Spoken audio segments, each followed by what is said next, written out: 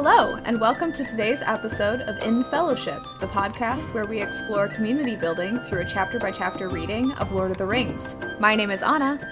And my name is Ellen, and in today's episode, we are discussing Book 1, Chapter 5, A Conspiracy Unmasked, exploring how community is built when one leaves home.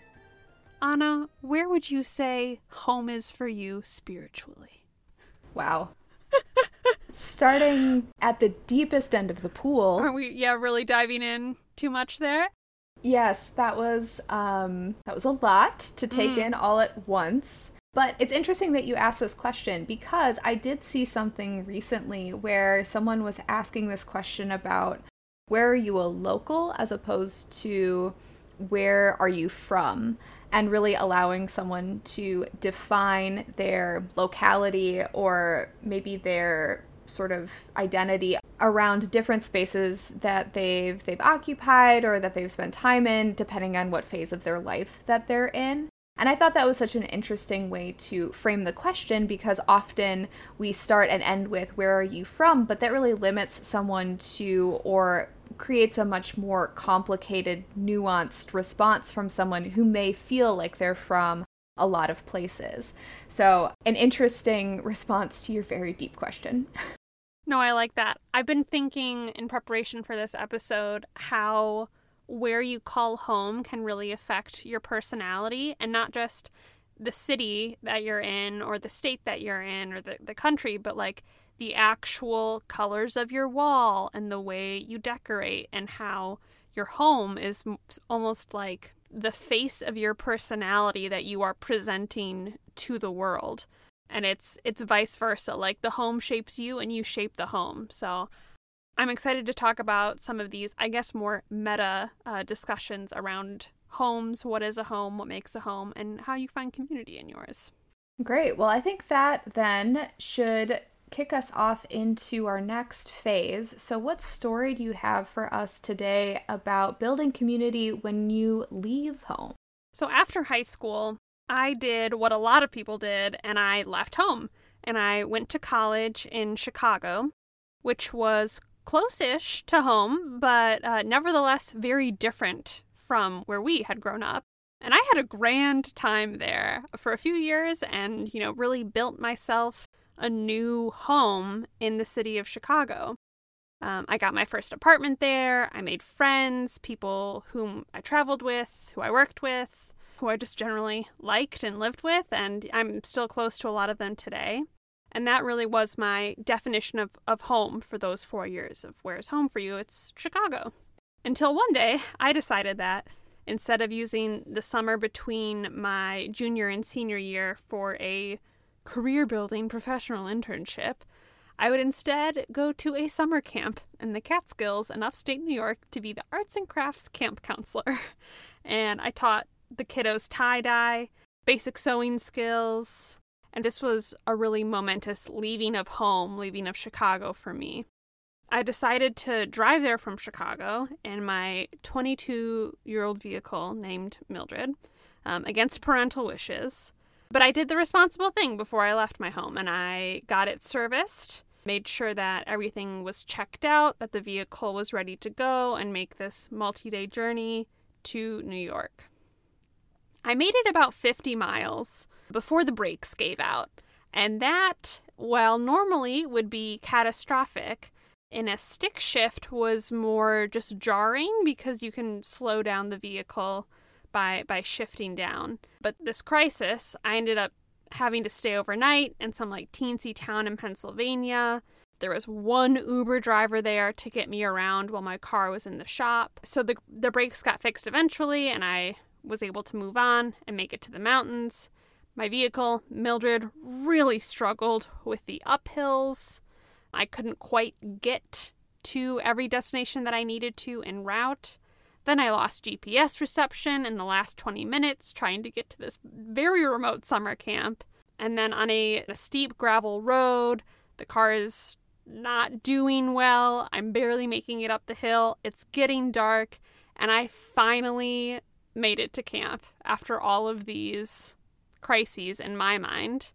And I get there and I had missed dinner And that last little bit of having been delayed in my arrival from the issue with the brakes, losing the GPS, and then not doing well in the mountains was really the straw that broke the camel's back. And what I did in that moment was I called my mom and I told her that I had made a mistake in coming to camp and I really wanted to leave and go back home. And it's funny because I hadn't lived with my mom in over 3 years or called her place my home in those years. But in a moment of stress and crisis, as I am leaving what I thought was my home, Chicago, to go someplace new, I came to really think about not the community of my new Chicago home, but I thought in my mind of like, I'm having a bad time. I want the familiarity of the home that I have with my mother. And so the question that I'm excited to talk to you about today is your definition of home always your default community? Because for me in that moment, I didn't think, oh, I want to call my Chicago roommates. I want to call the people that I have there in the city. In that moment of crisis, I wanted to go home to where my mom was. What do you make of all that? Well, I wrote down the word harrowing as you discussed your journey. And I think you have a lens into the trials and tribulations that our protagonists in the book will endure. So, wow, what a journey that was. And I think that kind of comes back to community, right? Like in that moment, you were looking for affirmation, you were looking for a sense of comfort, you were looking for maybe some guidance. And I think those three things really intersect in this story for you as a parent. Someone who can really set some guidance for me in how I'm going to move forward and whether this was a huge mistake, and kind of reaching back to a space where you've maybe previously been uncertain and have received a reasonable amount of guidance from sort of a loving voice previously. Yeah, I think there is something in there about stress or crises. Like, I was not homesick moving to Chicago and did not once in those first 3 years call anyone saying I have had a bad time and would like to return. But those 2 days getting to this camp, which really is in the middle, it's in Roscoe, New York, middle of nowhere, Catskills, upstate. Getting there was so stressful that I wanted to return to the community that I knew best, and that I think would be my nuclear family. I am thinking too about like your relationship with yourself to your community. So if I extrapolate from that example in my study abroad experience, I don't remember feeling homesick for a place. I remember feeling homesick for my position in a community. Like, I knew myself to be a sister, and I was missing your high school graduation, and I felt really lost about that. And I had been dating my partner at that point for a long period of time, and I was missing a big year anniversary, and I felt really lost having missed that. And then one of my friends was turning 21, and that's a big birthday, right? In the US, you're now legally able to drink. I was really sad that I was missing her 21st birthday party too. And so in relationship to others and how I understood my positioning in people that I would qualify as my community, I felt really lost for those pieces. So I think coming back to your original question, how do you define home? What makes something a home? And often when I think of a home, I think of the relationships that make it special, maybe less so the physical space. And so that may add an additional layer too when we think about moving from home, right?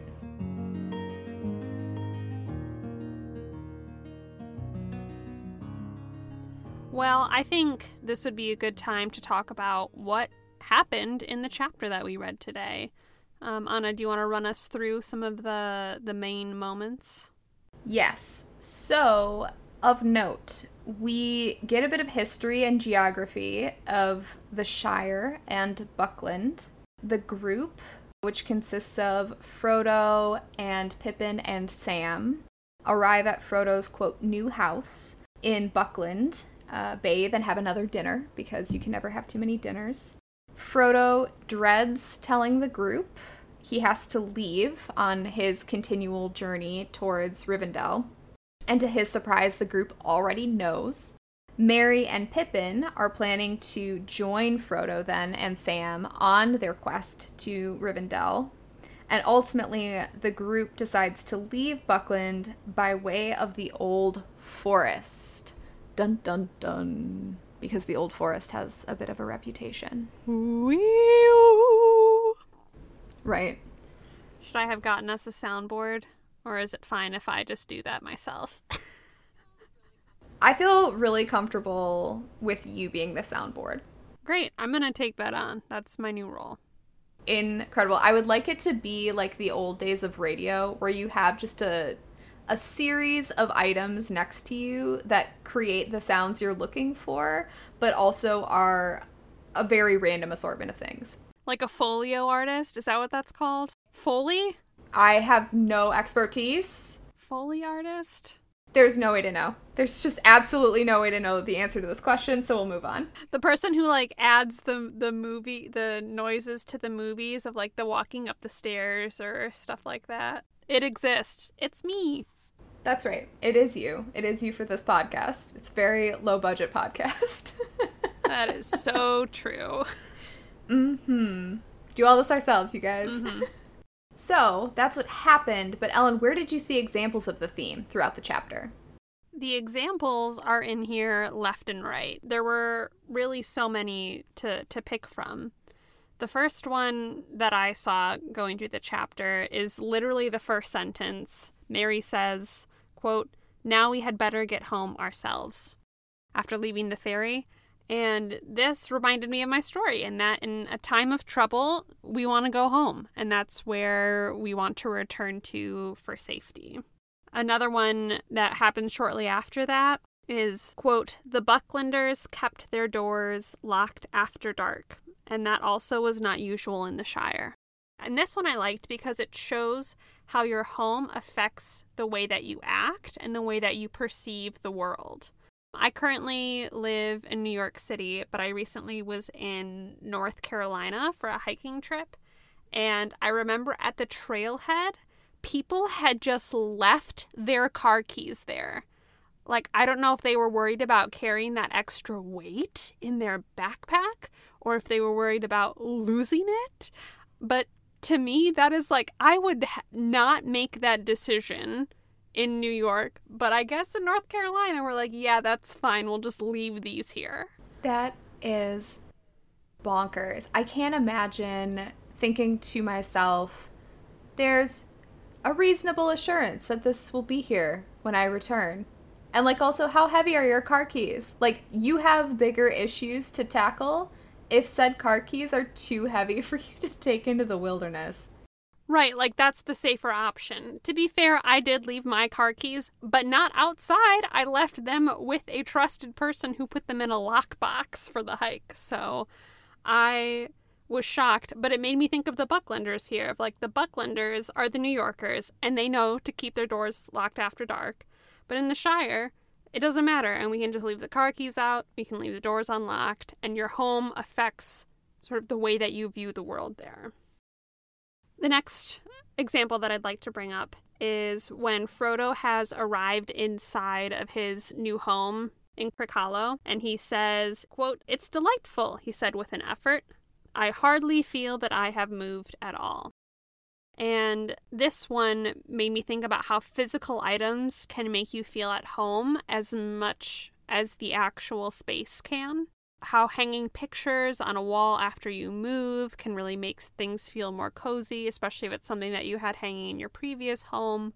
Or going back to my first story about summer camp, the campers brought so much to decorate their little bunk. You know, there were photos on the wall, they brought their own duvets, they brought stuff from home, they brought rugs for their, like, area rugs for underneath their bed. All of these things to make what is really just a big empty room with bunk beds to feel more like home and feel cozier. And that's sort of what I think Frodo is experiencing here. All of the things that he had at his old home that he's left and now brought with him to this new home makes it feel homier.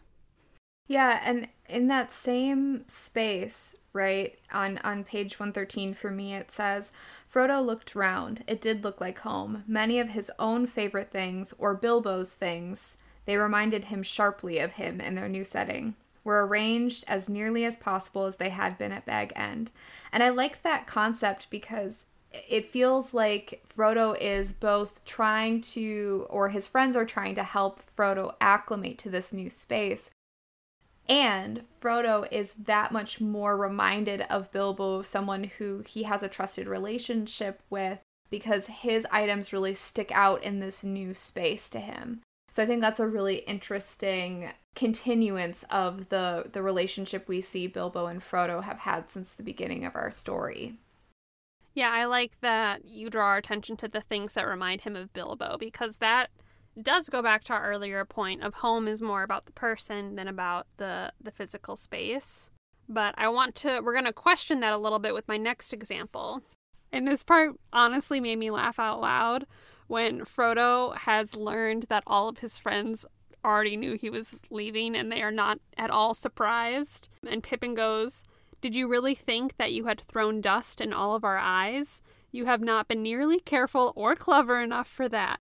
And then the part that I really want us to pay attention to is, quote, "You have obviously been planning to go and saying farewell to all of your haunts all this year since April. We have constantly heard you muttering, 'Shall I ever look down into that valley again, I wonder?' and things like that." And I like this bit for a lot of reasons. First of all, I think it's hilarious to imagine how melodramatic Frodo is, that he's walking around and like muttering into the valley like, "Shall I ever look into this valley again?" Goodbye, old tree. You were so kind to me with your shade. Oh, look, there's that pebble I tripped over once. Like all of the things that like maybe he hasn't attached value to previously, that all of a sudden now that he's thinking about leaving, he's like, these are the most quintessential Shire experiences a young hobbit can have. And you're just like, but okay, it's a valley, man. And that he's doing it out loud. Yeah. Like you could have had that quiet reflection on your own, but no, he is verbalizing to the valley like, "I will miss you." It reminds me of when, I don't know if anybody else did this, if you're ever listening to like your own personal headphones in a car ride or a train ride somewhere, and especially when you were young, like listening to something that had a lot of emotion to it because you're already kind of angsty as a teenager perhaps, and you just pretend that you're in the music video, just like melodramatically as you stated, you know, looking out the window and pretending like the song that you're listening to you've written or has been written about you. And that was the vibe I really got from Frodo saying goodbye to a valley. I'm picturing you and me in the back seat with our matching purple and blue personal CD players as children. I'm certain I was listening to Green Day. I don't know what you had, but I remember doing that dramatic look out the window. A very strong Avril Lavigne CD in the purple Walkman that skipped every time we hit a bump in the road because it's a Walkman. Oh yeah, that was the vibe I was getting. Yeah, and that's what Frodo's doing here, which is hilarious. But the second thing that I wanted to bring up here is the importance that we build around places in our community. It's formative. And I feel like they're still tied to individual relationships and memories of those relationships. Like the places, if you were to leave your town tomorrow, the places that you would go to say goodbye to today, they would all be places where I have positive memories almost exclusively with other people. So while the space is important, it's still tied to a relationship with another person. Is that true for you? I think so. I had this thought as I was prepping for this episode earlier, where the place where I live now is not a place that, if asked outright, I would qualify as my home. Like, yes, I physically live here, I own a home here, and I love my house. And the community itself is not a place where I feel at home quite yet. Like, there is still relief when I come back, maybe from traveling, to like see things that are familiar, but if asked outright, I wouldn't qualify it as such. But as I was thinking about places that are important to me, one that really stood out was the place where my partner and I got engaged. And it's kind of this tiny little nook off of a walking trail, essentially, in the middle of a wildlife preserve-ish type space. So it looks like next to nothing, right? You wouldn't look at it and be like, oh, what a romantic entrance to the second half of this trailhead. Frodo would, because he's melodramatic. Frodo would. He would be like, what a magnificent thing to say goodbye to. And yet, I found myself thinking, that's a really special place to me. It has a lot of emotional resonance. And it to your point, it feels that way because of the relationship that I have with my partner. What an amazing moment that was for me, for our relationship. So what had previously not been a particularly attractive space to me now holds this really special memory. And I think that would be a place that I would be sad to leave, even though the community it finds itself in is not one that I would inherently qualify as home.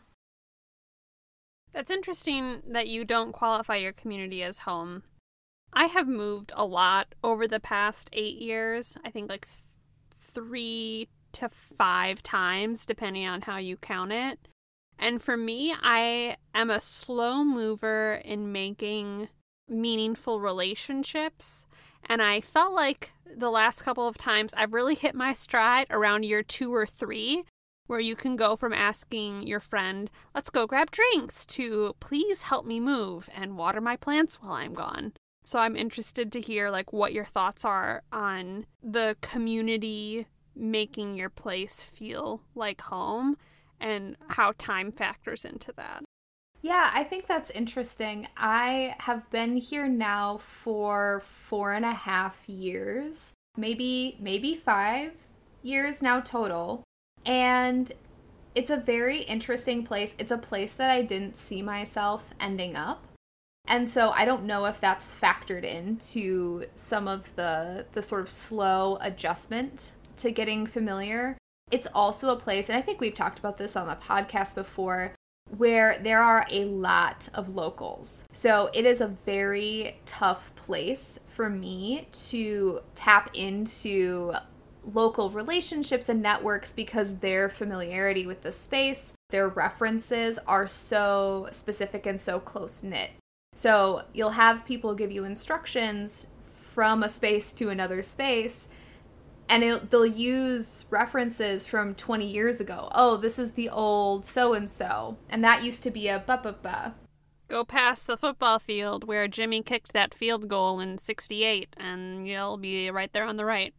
That exactly. And so as a person who's not from the community, that becomes really challenging to tap into, to feel like you have that same level of awareness, that same level of maybe intimacy with the space, and that's the language of the community. So that's been a little bit more challenging for me to tap into, and because there's also not a steady flow in and out of folks that are kind of around my same maybe age, but maybe just sort of life stage. And for that lack of a cohort, it's also been a little bit challenging to find, like-minded people or people that you vibe with in spaces that aren't work, right? And so that kind of comes with its own unique nuance for navigating some of those relationships. So as far as qualifying this space as my community, there are some of the hallmarks. Like I said, when I come home from traveling, I feel a sense of rest and reprieve when I get in my driveway. I love coming home at the end of the day, and that space feels special, but sort of the broader community still feels a little bit at a distance for me. I've never lived in a new place where everyone is a local. So that's interesting to hear. And I think that's why that local question really resonated with me, because while I really can see some nuance to my relationship deepening and changing here, and I would qualify myself as a local as far as being able to navigate. If someone asked me where I was from, I don't anticipate ever responding, where I am right now, because I don't view myself, maybe I will at some point, but I don't yet view myself as from here. So another quote that I had from the book here that I wanted to pull out that I felt was perhaps most poignant in discussing leaving home is a quote from Sam earlier on in the chapter. He had a strange feeling as the slow gurgling stream slipped by. His old life lay behind in the mists. Dark adventure lay in front. And I don't know that I have anything really to bring to the table beyond this quote and the fact that I thought it really hit the nail on the head of what it feels like to start a new adventure. Right. It gives a sense of unease and unknown. And I think for Sam, right, this is so important because he's the only hobbit of the of the three really in the group, that hasn't crossed the river before. So he's really outside of his comfort zone the minute that they get on to the ferry to head over to Buckland, which is it's a pretty big step. And to think that, all that comes later in the book is just going to continually mount on top of this first moment of unrest. And it kind of feels like that's, what you experienced in your story, Ellen, as far as having to go through all of these trials and tribulations to get to this destination, which ended up working out just fine, but that there were these compounding factors in your journey of like, and this happened, and now I've got to do this. And I'll have to say that, Sam is in for a bit of that as he continues the rest of his journey. I'll make sure to direct Sam to not the place where I went to go get my car checked up, who put both of my brake lines in incorrectly and caused them to wear out and break within 50 miles of driving the car. I don't think Bill the pony has brake lines, but also, yes, I think that's a good recommendation. I like imagining Bill the pony as a metaphor for my vehicle that I had in high school and college, because they both needed a little extra love, Little TLC, they got a little, anxious, a little nervous around sort of big climbs. There's some similarities that we could draw here. Well, those were all of the examples that I saw in the chapter. Did you see any that you wanted to bring to our attention? There were a couple that I thought were interesting. So, Fatty Bolger, the unfortunately nicknamed hobbit, whose full name I believe is Fredegar. Yeah, Fatty Bolger's a rough one. It's a rough one. And so he and Merry have set up the house with Frodo and Bilbo's things. Again, Frodo's reminded sharply of Bilbo with these things in a new context. And as they're having dinner, you can really hear Fredegar kind of try to dissuade the crew from leaving. Like, he's aware of the plan, he's going to keep the secret, he's going to help keep up the pretense that Frodo is still there after they've left.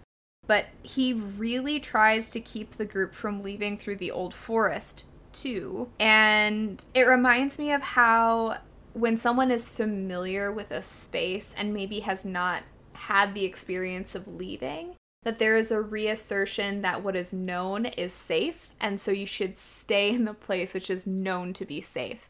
And it just kind of reminded me, I was thinking about, when you started college in Chicago, and how many of our family had preconceived notions around the safety or perceived safety of Chicago when I went to college.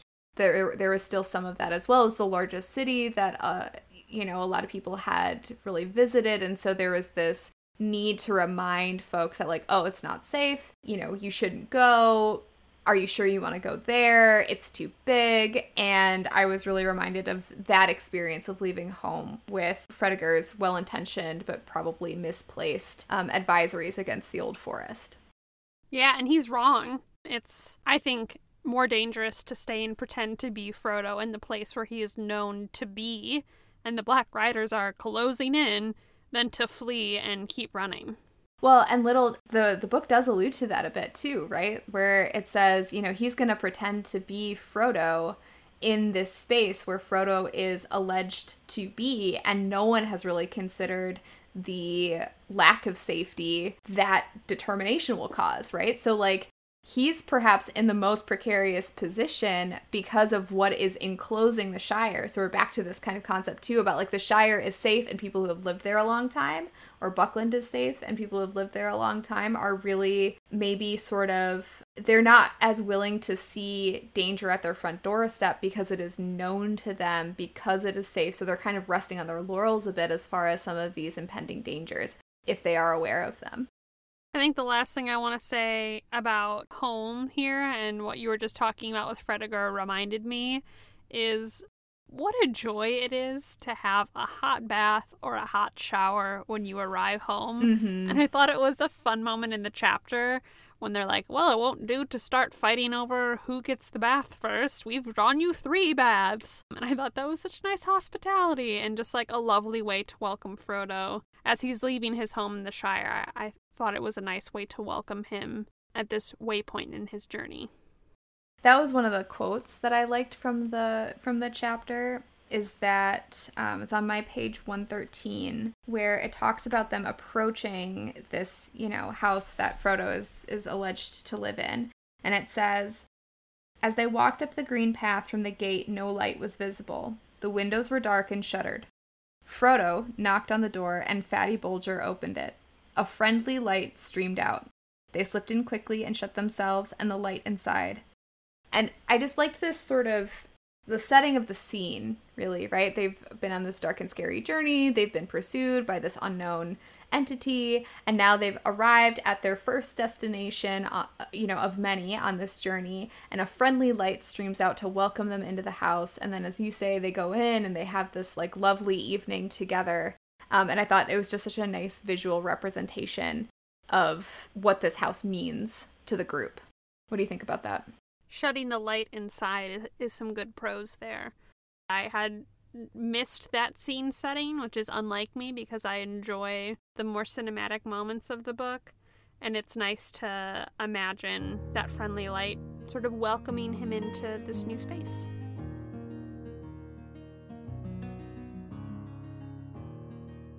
So let's transition then into our action item. Ellen, what do you have for us today to maybe build a relationship with our community around the topic of leaving our community? Well, in honor of Frodo, you don't have to leave your favorite haunt, but I'd like to invite you to think of what some of your favorite haunts are in either the community that you're in right now or maybe the one that you used to live in. And send a thank you message, preferably a handwritten letter, to somebody who maintains that haunt. So I thought about who I'm going to send mine to, and I have 2 in my mind. There's a coffee shop in my neighborhood that I go to all of the time, and I know it's locally owned, and I would love to send a thank you message to the owner there and just say thanks for having such a welcoming spot. And then the library that we used to go to growing up, I feel like they would also appreciate a thank you message because that is sort of a fixture. When I think of our community, of our childhood town, I think of the library, and I'd like to tell them that it was meaningful. I love that. I often refer to that library as the gold standard of libraries that I've been to, just because the space is so beautiful, and also the folks that worked there, they were just so lovely that I love the idea of sending them a thank you letter. And definitely I can see a lot of the employees there would recognize your name because we were there so often as children. It's because it was the best. It was the best. And it was also air conditioned, which is a really big deal in the summer. It was like the one place that Dad would be like, let's go to the library. And we're like, great, we're getting Mulan again on VHS. Yeah, go to that sweet DVD VHS checkout area and get us something good.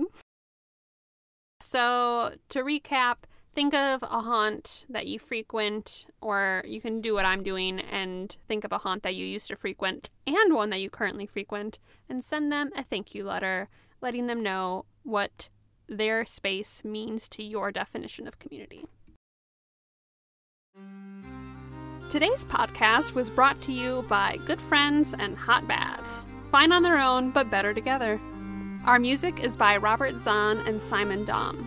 If you have thoughts on today's episode or homework assignment, send us a voicemail or email at infellowshippodcast@gmail.com. You can leave us a review on Apple Podcasts or wherever you get your podcasts. Remember to take care of your community, stay hydrated, and thank you for joining us today in Fellowship.